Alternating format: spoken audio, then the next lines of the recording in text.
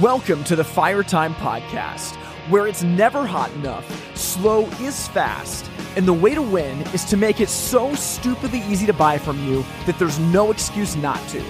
I'm your host, Tim Reed. And once again, I'm so excited to be here today. Welcome to the Fire Time Podcast. Now that we're done with the 10-step execution series that wrapped up last week, I'm super excited to introduce you to some really neat guests for the rest of the season. And to kick it off, today's interview is with one of our contributors for the Fire Time magazine named Edmund Poplawski. So I don't know when I first met Edmund. I guess me and Edmund have never met face-to-face. We met during the COVID craziness, so it's all been digital and via Zoom calls. But I think we first connected back in early 2020, right around the time where there were government shutdowns all over the place, and people were really trying to figure out what to do. And we met on the Fire Time Network speakeasy calls that were happening. And as I've gotten to talk with him a little bit, this is somebody that really understands sales. And today's conversation is inspired by an article that he wrote for the Fire Time magazine. And it's an article with a really simple title. It's, "Would You Buy From You?" And this is something that I think is it's such a good question to ask. It's a question that I try to ask frequently of the companies that I've worked for, and now that I own my own businesses, I ask it of our companies, right? We talk about this when we look at, let's take Wi-Fi, for instance. How easy do we make this for a potential customer to end up buying this from us? In the way that we communicate, in the way that our website is laid out, is it something that's clear and simple? Do we come across as professional and gracious? Or, are we difficult to buy from? We do the same thing with the Fire Time magazine, with the Blitz trips that Grant and I do, and even as we look at launching the Fire Time workshop coming up here in 2022, we want to ask this question: would you buy from you? Now, a few years ago, when I was managing retail stores out here in the Pacific Northwest, this is something that I had to take a really hard look in the mirror at and think about. When I first came out to Portland, I used to live in a small town called Corvallis in Oregon. When I moved up to Portland and got my own showroom, I had to ask this question. It was really tough because our showroom was next to the train tracks, and it was not protected. Like I literally called 911 because I saw cars get hit by trains. And our showroom was in a really sketchy looking parking lot. It looked like a meth lab was in there. And so we knew that when customers came in, it was difficult to find. It was difficult to make the turn to brave across the unprotected railroad tracks and park there. So we knew that those were factors working against us.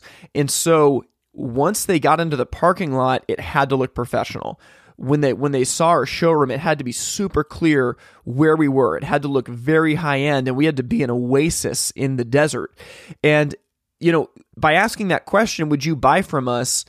It kind of made me reckon with the fact that I couldn't change our location. That was what it was. But what we could do is we could take control of the factors that we had influence over. And so that question of would you buy from you is something that, I was just inspired by it, and it has really prompted a lot of the thoughts and ideas that have even become this podcast and the idea of Wi-Fi. Like, for instance, a long time ago, I was going out to do estimates and thinking like, I am making this so hard for customers. I'm making them wait a week and a half. Then I'm showing up to their house. I'm writing down 1 million part numbers, and I'm presenting them a bid that it even when you look at it, it just doesn't make any sense. Would I buy from me in that experience? And that forces really healthy change. And even if you don't end up changing your behavior, because maybe you would say that, yeah, I would buy from us, it can reinforce why you do the things that you do. So all that to say, this conversation is one that is really, really cool. And I'm just going to jump out of the way and let you listen to it, but I definitely have some thoughts to share at the end, so we'll circle back once this is over. Joining me from Nicholson, Pennsylvania is an independent manufacturer's rep for Cozy Heat. I'm joined today by Edmund Poplawski. Edmund, how you doing? Great today, Tim. How you doing? Good. Thanks a ton for being on the show. I'm really excited about this. as we're moving through our series where we interview the rest of the contributors team for the Firetime magazine, I was really excited to have your episode coming up, just as we've gotten to know each other a little bit over the last year, and as I've been able to read your writing and your interviews, I've just been really excited about what you bring to the table. Well, thanks. I try to contribute something to that's interesting, and also something that is educational every time I do an article or an interview. Yeah, well, I want to talk specifically about an article that you recently wrote, but before we do that, can you give us a little bit of background as to what you do in the industry and how you got into it? Okay, so Tim, I've been in sales, it sounds like a long time. I've been in sales almost 30 years, and I started off many years ago in a food service sales, and was with that company for a long time. Company grew, started with just family owned, was sold out multiple times. And finally there just came to a point where I needed to move on, and I started inventing. So I started doing venting, did that for many, many years. And I dealt with both service and hearth. And just the hearth part always intrigued me a lot. The products, the units, the people. So I naturally transitioned into that. And I've been doing that for quite a few years now, and just transitioned myself to what I believe one of the best manufacturers in the industry, and that's Cozy Heat Fireplaces. That's awesome, man. Well, yeah, I know. I mean, we've talked a little bit with some of the dealers that you work with, and I know that they really appreciate you.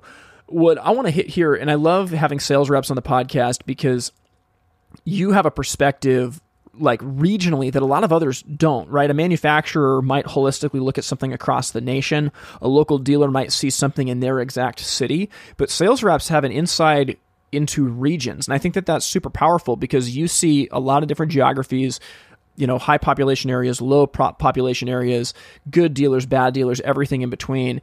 And I think that you have a perspective that is really, really useful in kind of putting together like what are the best practices in the industry.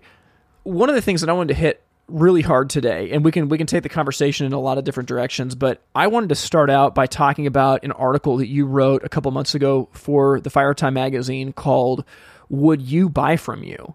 And I thought that was really, really good. One of the things in my journey has been as a retailer trying to see things from the customer's perspective and asking those questions of like, is it hard to buy from us? Is it easy to buy from us? How do we see our showroom? And because we get into this tunnel vision of being stuck in the day-to-day. I'm just trying to get to the next install. I'm just, this person called in sick. What am I going to do? And we don't often think about this from the customer's perspective. And I love that your article highlighted it. I guess I just like to tee you up there on this idea of would you buy from you? And then we can jump into some of the specifics of the article. It was an article I really wanted to do because it's things that I see every day. And it's partially coming from my own things that I do every day. As a sales rep, we drive a lot. And I always remember a particular highway that I used to drive a lot for multiple hours. So if I was going from one region to the other, I might drive it for 4 to 5 hours on that one specific highway. And I remember thinking about it at one time saying, how did I get from this point to this point? Like just there's a total blank in my mind of that portion of driving. And it's because my mind was working on other things. And that was something I do all the time. So I just didn't notice. I just went through the motions, basically. I didn't notice a lot of things on the road. I didn't notice how I was driving. I just was, when I thought about it, I was at point A. And when I thought about it again, I was at point B. So that got me to think about, wow, how much do I miss in my normal day, just myself? And it always took me to the point of taking a step back and kind of like looking from the outside in. Yeah. And I applied that same concept to my dealers, knowing how busy they are, what they go through, the amount of things they have to deal with every day. There's a lot of things that you just don't notice. And I figured if I can actually write an article that gets them to stop, think, take a step back, and look from the outside in, I think it would open up a whole new perspective. The conversation's so good because, I think that sometimes a default answer can be, well, yes, of course I'd buy from me because we know our intentions and we know all the things behind the scenes that we're doing. But the customer doesn't, right? Like what if I didn't know anything about my intentions? What if I only knew what was on the internet? What if I only knew what I saw when I walked into the showroom? Would I buy from my company? And what we're finding in today's world is that increasingly people don't have to buy from us, whether we like it or not. There's a ton of our products that are sold online. There's a lot of different retailers out there. People can, in most cases, find a way to buy one of our products without using our company. And so this is a big question to ask. And, this idea that we judge ourselves by our intentions, but customers judge us by other criteria is something that's worth thinking about. It's true, Tim. If we get the customers to buy from us, it doesn't matter what we sell. I mean, we could be selling widgets and they'll buy it because they're buying from us. They're not buying what we have or what we sell. They're actually buying from us. And that's the ultimate goal. Because when that customer comes in, they're looking for a specific product. They also want to know that, hey, why am I dealing with this person? Do they know what they're talking about? Do they have what I want? Do they understand me? How have they done with other people? What's other people's experience? You kind of put that all together, and in sales, especially, we get so used to doing the same thing all the time. We don't realize sometimes we're not communicating to that person when we think we are. Easiest example is just using industry terms, and we all know it because we talk back and forth. Sure. Dealers talk with reps, talk with other dealers, etc. And there's a lot of industry terms we use. That homeowner has no idea what we're talking about when we say certain words. Yeah. And you have to take a step back, look from the outside in, and that's how you get your point across, your sales across. And that's why one thing I really drill into dealers every day, especially salespeople, is I see so many oversell. And it's just, I understand why, and everybody's proud of their knowledge. We spend a lot of time studying and learning, and we want to get that out. But you have to understand, is that what the customer is looking for? So when I put in my article, listen and ask questions 80% of the time, sell 20%. That's just the easiest way I could explain it to someone, when they're selling. It's so funny you talk about the 80-20 thing. So I just finished reading a book by Jim Collins called Great by Choice, and it was tremendous. And in the book, he profiled these companies that performed a minimum of 10 times better than comparison companies in their industry during tumultuous periods of either like high regulation, change in technology, these real, kind of up and down times. And what was so interesting about the companies that they profiled, the ones that had the tremendous success, they actually operated out of a standard playbook that they were always looking at, but slowly changing. It goes to your 80-20 thing, that they would make changes in the way that they did business. They were willing to do that, but they spent a lot of time looking and analyzing and thinking, okay, why does this work? What would be the ripple effects if we change this? Not that they were afraid to make a decision, because they made decisions when they needed to, but the idea of, if you can spend 80% of your time looking and then 20% making those changes will probably be a lot more impactful, and you're probably going to know the why a lot better than if you just change, and you never look holistically at what's going on. True. That's so true, Tim. We have to look at our businesses from the customer. I mean, let's face it, we're not selling to ourselves, we're selling to them. And if we don't speak their language, if we don't understand their language, we can't sell to them. So certain things we'll use every day, the skills we incorporate over the years. And there's things that are tried and true and always work. But every sales approach, every business plan, how we operate our business, how we set up our business, everything is just, it's constantly tweaked. And I don't want to say change, because that's probably not the word I'm looking for. Because you don't have to completely change something, but tweak it to how things are changing. I mean, let's face it, back in the 80s, you could have walked in a showroom and you really didn't have to do much selling. You had stoves sitting on pallets, in the middle of your showroom, and nobody thought anything about it. They just walked up and said, yeah, this is what I'm looking for. What do you got? Well, I got this right here. Okay, I'll take it. Well, that's long gone. Everything's about impression. From the time that they Google your business to look up your website to when they pull in your parking lot, right down to even the simplest things is when they use your bathroom. Yeah. I mean, you hit it in the article of Would You Buy From You? You alluded to it just now, the idea of we have to research our companies. And I love in this article, you talk about from the get-go, we're not even to the showroom yet. We'll get to that in a little while. It starts on the internet, right? Like if we want to find out, would someone buy from us, we got to Google our company, right? Absolutely. If you think about it, every day, what do? We're glued to our phones. Every single person today has a phone.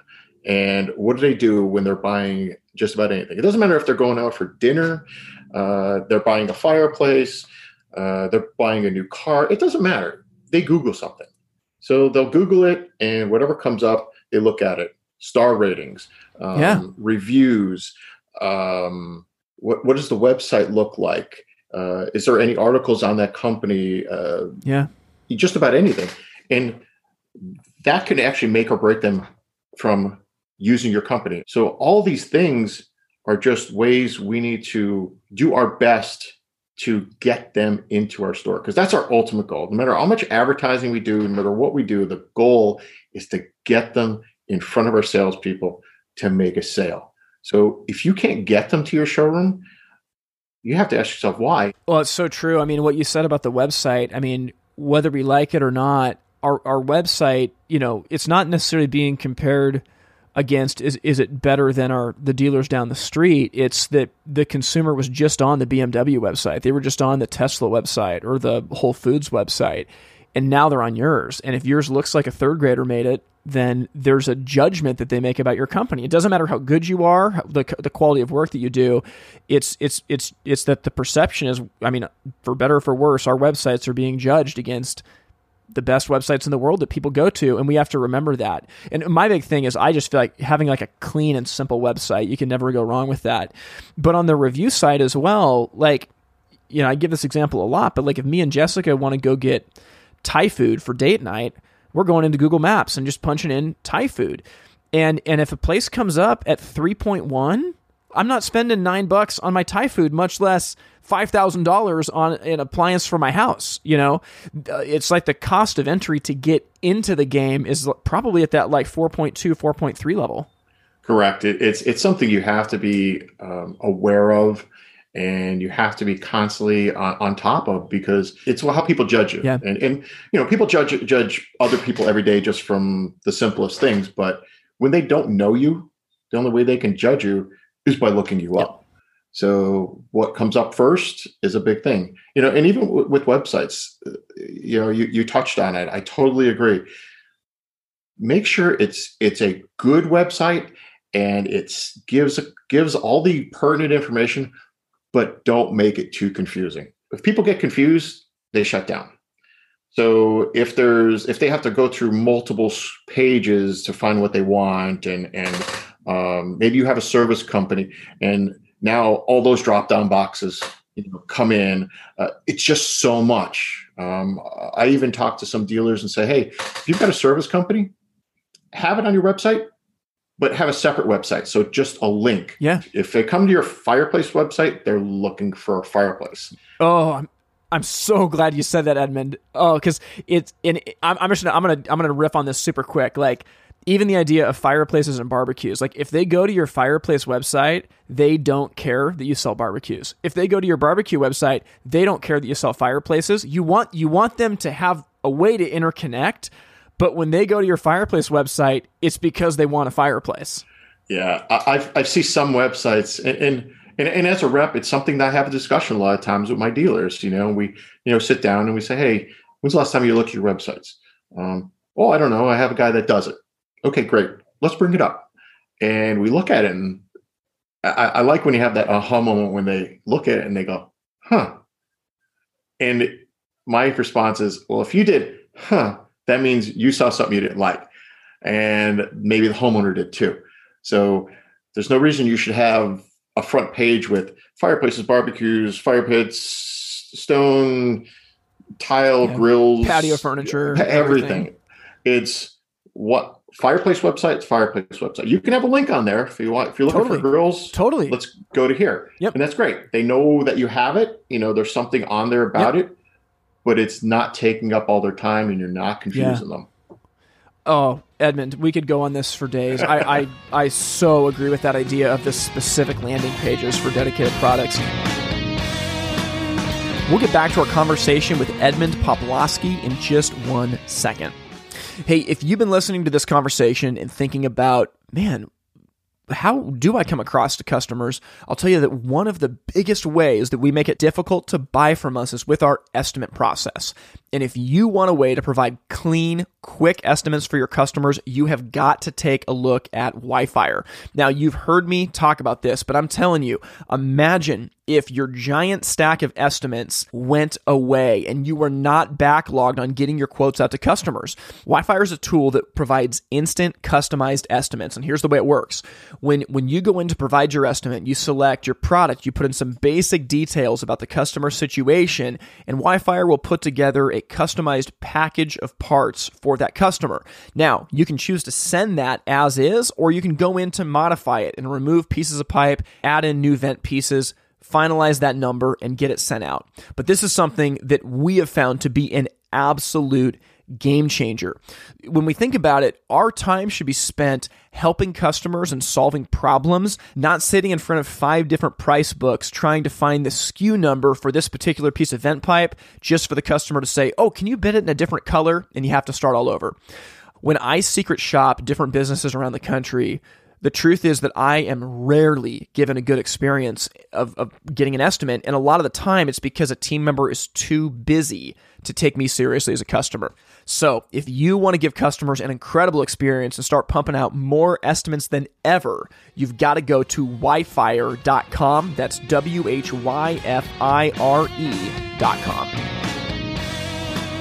So we talked about, if we're asking the question, would you buy from you? We have to start by researching our company. The next thing, and this is going to go into what was alluded earlier, in the article, you talk about visit your own showroom. And this doesn't mean, it's easy to say, oh, I visit my showroom every day. No. Like, you got to visit your showroom like a customer. Can you talk about this? Yeah. So like I said before, when we do things every day, we just don't notice things, because we're focused on a million things. So the things we do every day, we're not as focused on. We just kind of go right past them, walk past them, don't think about them. So when you're walking your showroom every day, you pull in, you park your car, you didn't even think about, maybe you stopped for coffee on the way to the showroom. You didn't think about anything. You pulled in, you went in the back door, you got in, you went into your office, you sat down, you started your day. Okay, well, what did you miss? Well, actually a lot, because you didn't do anything that the customer does. So how are you going to make decisions for your business if you're not constantly on top of what your customers are doing, seeing, wanting? I mean, it could be the simplest thing as you pulling up for the first time to front of your business and going, I got an electronic sign. Why is the bulb out in it? Or something like that. And you say to somebody, well, how long has that been out? Oh, I don't know. Or then the worst is when you get somebody, oh, it's been out for like 6 months. Well, why hasn't somebody taken care of it? Oh, well, we didn't know. Yeah. It's just the littlest thing. Be your customer. So if you want to know, will somebody buy from you? Be your customer. Yeah. When you call in, I talked about calling in. Don't call from your cell phone because you probably have caller ID. The best way is even just have somebody else call, while you're standing there. Maybe it's your wife that isn't part of your business or a friend. Yeah. And just critique your staff. I just want to make sure I highlight this a lot. Don't use it as a reprimand. Yes. Use it as an education. This is the point. It's not, oh, well, look what they did wrong. It's okay. We need to work on that. Yeah. So you don't go and yell at them. You actually go over it with them. Hey, how are we, maybe we want to make some changes here on how we answer the phone, or, did we even answer the phone? Yeah. I mean, there's another one. So it's just little things like that. It's so good. I mean, I'm thinking about Grant Falco always says that sales is a race to 10 points. And now I don't know what the point values are for everything, but I do know that if the parking lot is disgusting when I pull up, I'm not getting points, right? But if it's a nice clean parking lot that's been recently striped, like that's subconsciously a point. If I walk up and half of the neon sign is not working, I'm not gaining a point for that. I might be losing a point. When I go into the showroom, if I'm not greeted right away, or if there's dust everywhere, that's not getting me a point. And then I like observing salespeople, because how could I say this? When I say, would you sell to you, or would you buy from you? Some of them go into that, like, what are you looking for? Oh, great. Let me show you these. And they start talking about the product, and they're all going on for like 15, 20 minutes. And I'll watch the customer, and their eyes are starting to roll because they're just getting like bombarded with all this information. And they didn't even have a chance to, to ask questions or to even explain what they want. Like I mentioned in the article, it's famous. It happens almost all the time. Well, I'm looking for an insert. Okay, great. Can I ask you a few questions? Not, well, great. Let me take you over to these inserts. It's like, yeah, well, that's not what I was looking for, because I don't have a fireplace. Don't you? I want one of those things you insert into the wall. Yeah. Okay, that's a fireplace. Now I just wasted my time, their time, and it's a long process. So ask questions, know your customer. I always say this: if you've got a story that works a lot, use it. Maybe you asked them a bunch of questions and you found out a little bit about their home and what they're looking for, and you just sold. I don't care if it was 5 years ago. You sold someone something in that same situations. They don't know when you sold to them. You could tell the story. Yeah, tell that story. People remember. Stories sell because it brings it all together. Well, you know what? That's great. Mrs. Jones, we sold her this unit right here, and she was telling me this and this and this. And you tie it in with what they told you. Would you like to see some pictures of that job?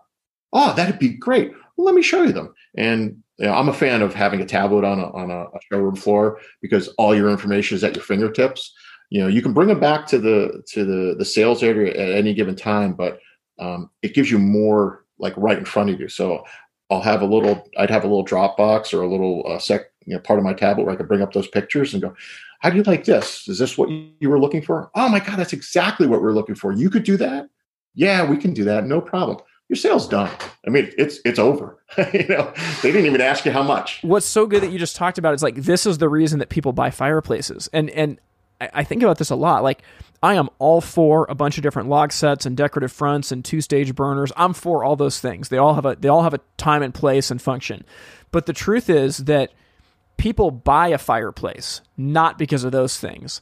They buy it because a team member can help capture a vision of what they want their room to look like or feel like, and show them that they can help make it a reality. Absolutely. And all those features can be part of the process to help that, but those features in and of themselves, they mean nothing. It's exactly what you just said of, oh my gosh, Edmund, we had a customer a couple years ago that had almost the exact same situation. This is what they had in their home. Let me grab my tablet here. I just want to show you how this project turned out. And exactly what you said. Oh my gosh, Tim, like, you can do that for us? Yeah, we can absolutely do that. This is the fireplace that we used for it. The sale's done. It's done. People are looking at fireplaces. They're looking for it more as a piece of furniture, a fixture, a focal point, more than ever. How many people this last year and a half, they said to their, significant other, oh my God, honey, does that fireplace always look like that? When's the last time we used that? Does that even work? That's really good. I want to ask you this one last question, Edmund. So in your article, you highlighted something that I thought was really good. So in addition to researching your company and visiting your showroom, you actually say, buy something from your showroom. I love that idea. I've got a story I want to tell after this, but I want to first just listen. Like, talk to me about this idea of buying something from your own store. Well, if you think about it, what does a homeowner do every day? They come in your showroom and they buy something. If you're not that person experiencing that homeowner, like stepping in their shoes, how do you know what, how do you know how they look at it, how they're taking it? So buy something, do it multiple ways. Do it over the phone. Try to, buy something over the phone. I don't care what it is. How does your staff answer the phone? How do they answer my questions? Can I make a sale over the phone? I don't care if it's a part. I don't care if it's a fireplace. I don't care what it is. See if they can make a sale over the phone. Then be your customer and buy something. Well, you don't have to do it yourself, because they might, your staff is usually a little more apprehensive when the boss says, "Hey, sell to me." Sure. It's like, oh boy, how do I do that? But watch them, just shadow them. How did they actually sell? I mean, how was the buying experience? And don't forget, the buying experience goes all the way to the very end. And I mean, that is the install and the follow-up. Yeah. And this is one of the ways I think a lot of people, they don't complete the sale, is the only way I could describe it. So if you think about it, you did all this work. You actually did all this research. You checked on your website. You checked on your reviews. You did everything beforehand. You walked into your showroom. You made sure your showroom was good. You checked with your staff. You made sure your staff was doing everything right. They were asking the right questions. The customer experience was all on this high all the way through. And you made the sale, and you collected the money, and the install went, and you just never, that was it. Once the sale was done, there was never any follow-up. Well, how do you know? You got to remember, you're high. If that install, something went bad on it, now that just went down. Yeah. And that's the last thing that they've experienced at your company. So what happens with that? Are they going to gain you more customers? Are they going to give you a good referral? Are they going to talk to their friends at their next meeting and say, "Yeah, I went and bought this fireplace and it was great, but man, when they came and did that install, oh, those guys didn't do this, or I overheard them talking about this, or whatever." Yeah. You don't know, and I'm not saying that happened, but it does. So I think the follow-up is great. So every salesperson honestly should, at least, if not at minimum, call the customer to thank them and see how everything went. I think they should take it further and actually ask for reviews, especially if the customer's on a high. Oh, I agree. I mean, what's the best time to ask? You call to thank me for my business. So it's like, oh my God, this is great. They're actually calling me to thank me. Nobody does that anymore. And I love it. This fireplace is more than I could ever imagine. You guys were great. You know what? Thank you so much. Can you do me a favor? Would you possibly be able to, give me a review? Absolutely. You guys were fantastic. Great. If you stopped it right there, they might give you one. They might not. Life gets busy. Things go on. Well, you know what? How about this? Is this a good email for you? Oh, yeah, that's my email. Could I send you a link to a review site just to make it easier for you? Sure. You could send it that. Hey, are you in front of your computer? Can you open it up? I just want to make sure you got that email, or even on your phone. So good. I just want to make sure you got that. Yep. Hold on. Oh yeah, I got it. Great. You got it. Fantastic. Can you click on it? Make sure it opens. Great. You know what? Thank you so much. I really appreciate you taking this time. If you could take a few seconds, just leave me that review right now. That'd be great. I really appreciate it. What are they going to do? They already got their email open. They got the link open. They're on the site. They're going to do it. Edmund, so good. So good. It's funny. This happened. This is a few years ago, probably 5 years ago. When you said the idea of actually buy something from your store, I would say go buy something from your competitor's store. So this happened probably 5 years ago. We had a major competitor in town that did really, really good work. And I called him up and I tried to schedule a service appointment for my own fireplace. And I figured I'll pay whatever it is, $100, $200, $300. I don't care. I'm going to book it. I'm going to see how they do. I'm going to have them clean my fireplace, and I'm just going to see how the experience was. And I called him and I said, "Hey, I'd like to schedule a maintenance or a cleaning repair on my fireplace." And they said, "We don't offer those." And I was like, "Really? You don't maintain any fireplaces?" And they said, "No, we don't."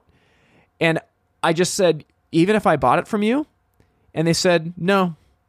And I was like, "Oh, okay. What do you recommend?" And the lady was like, "Oh, we have a couple different people you could call, and here's a phone number."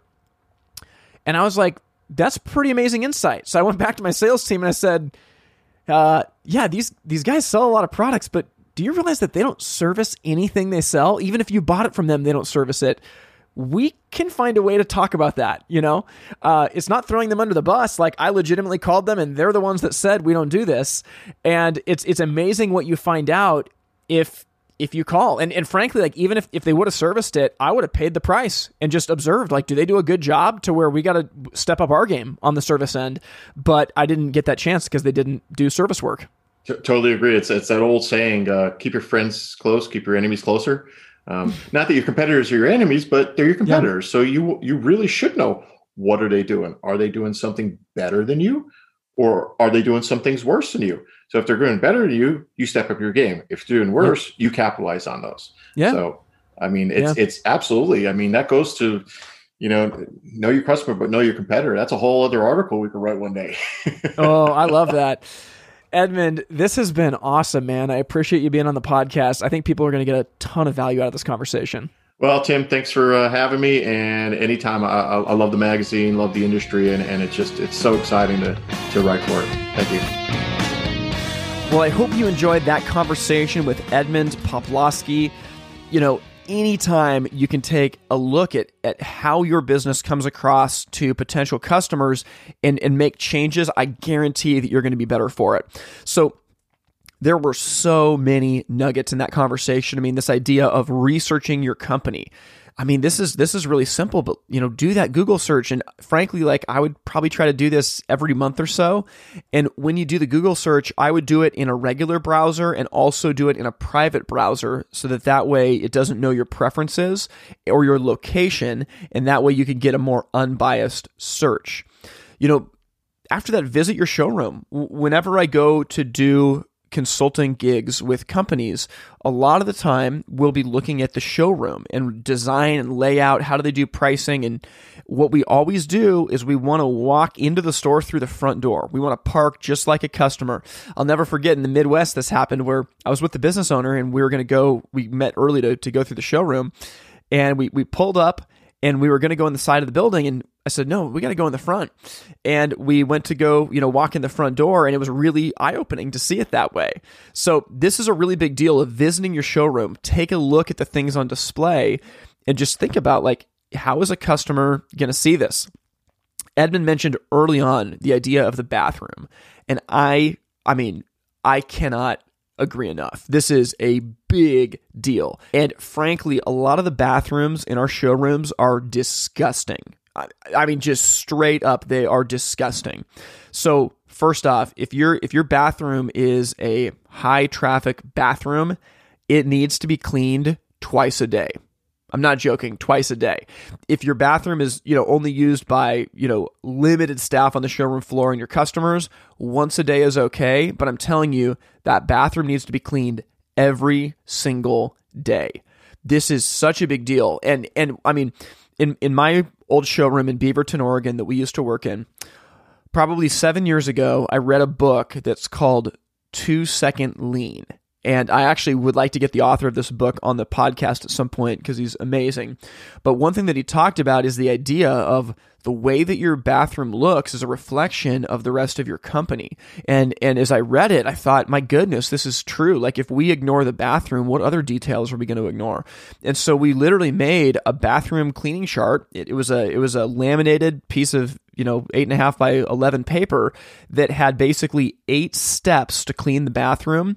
We posted it publicly in the bathroom with dry erase markers, and every single day that bathroom would get cleaned and customers could see what was done that day and who the team member was that did it. And we would have customers comment about it. I mean, no joke. We had a customer one time go in, use the bathroom, and come out just talking about how clean it was and how they were just in a competitor's showroom, and that competitor's bathroom was not like ours. I mean, they mentioned that specifically, and those customers ended up buying. This is a big deal. And as literally the first thing that we would do for new hires, we would train them on how to clean the bathroom. Now, I'll tell you a horrible story, and I'll try to edit it, but I was on the East Coast fairly recently for an event that was going on at a very high-profile dealer, and this dealer had a big showroom. They moved a lot of product, and when I was there, the lock on the bathroom door in the showroom didn't work.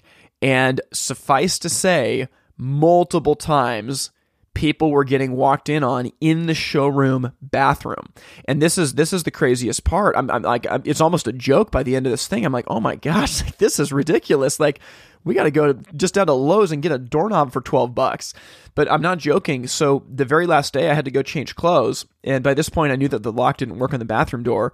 So I'm changing clothes in the bathroom, and I'm kind of, trying to wedge my suitcase against the door to create a barrier if someone comes in. And all of a sudden there's a knock on the door. And I'm like, just a minute. And the person says, okay. And I'm thinking to myself, that had to have been a team member of the company. Because there's no way a customer would know to knock on the door when there's no sign, there's no nothing, right? It's just on the showroom floor.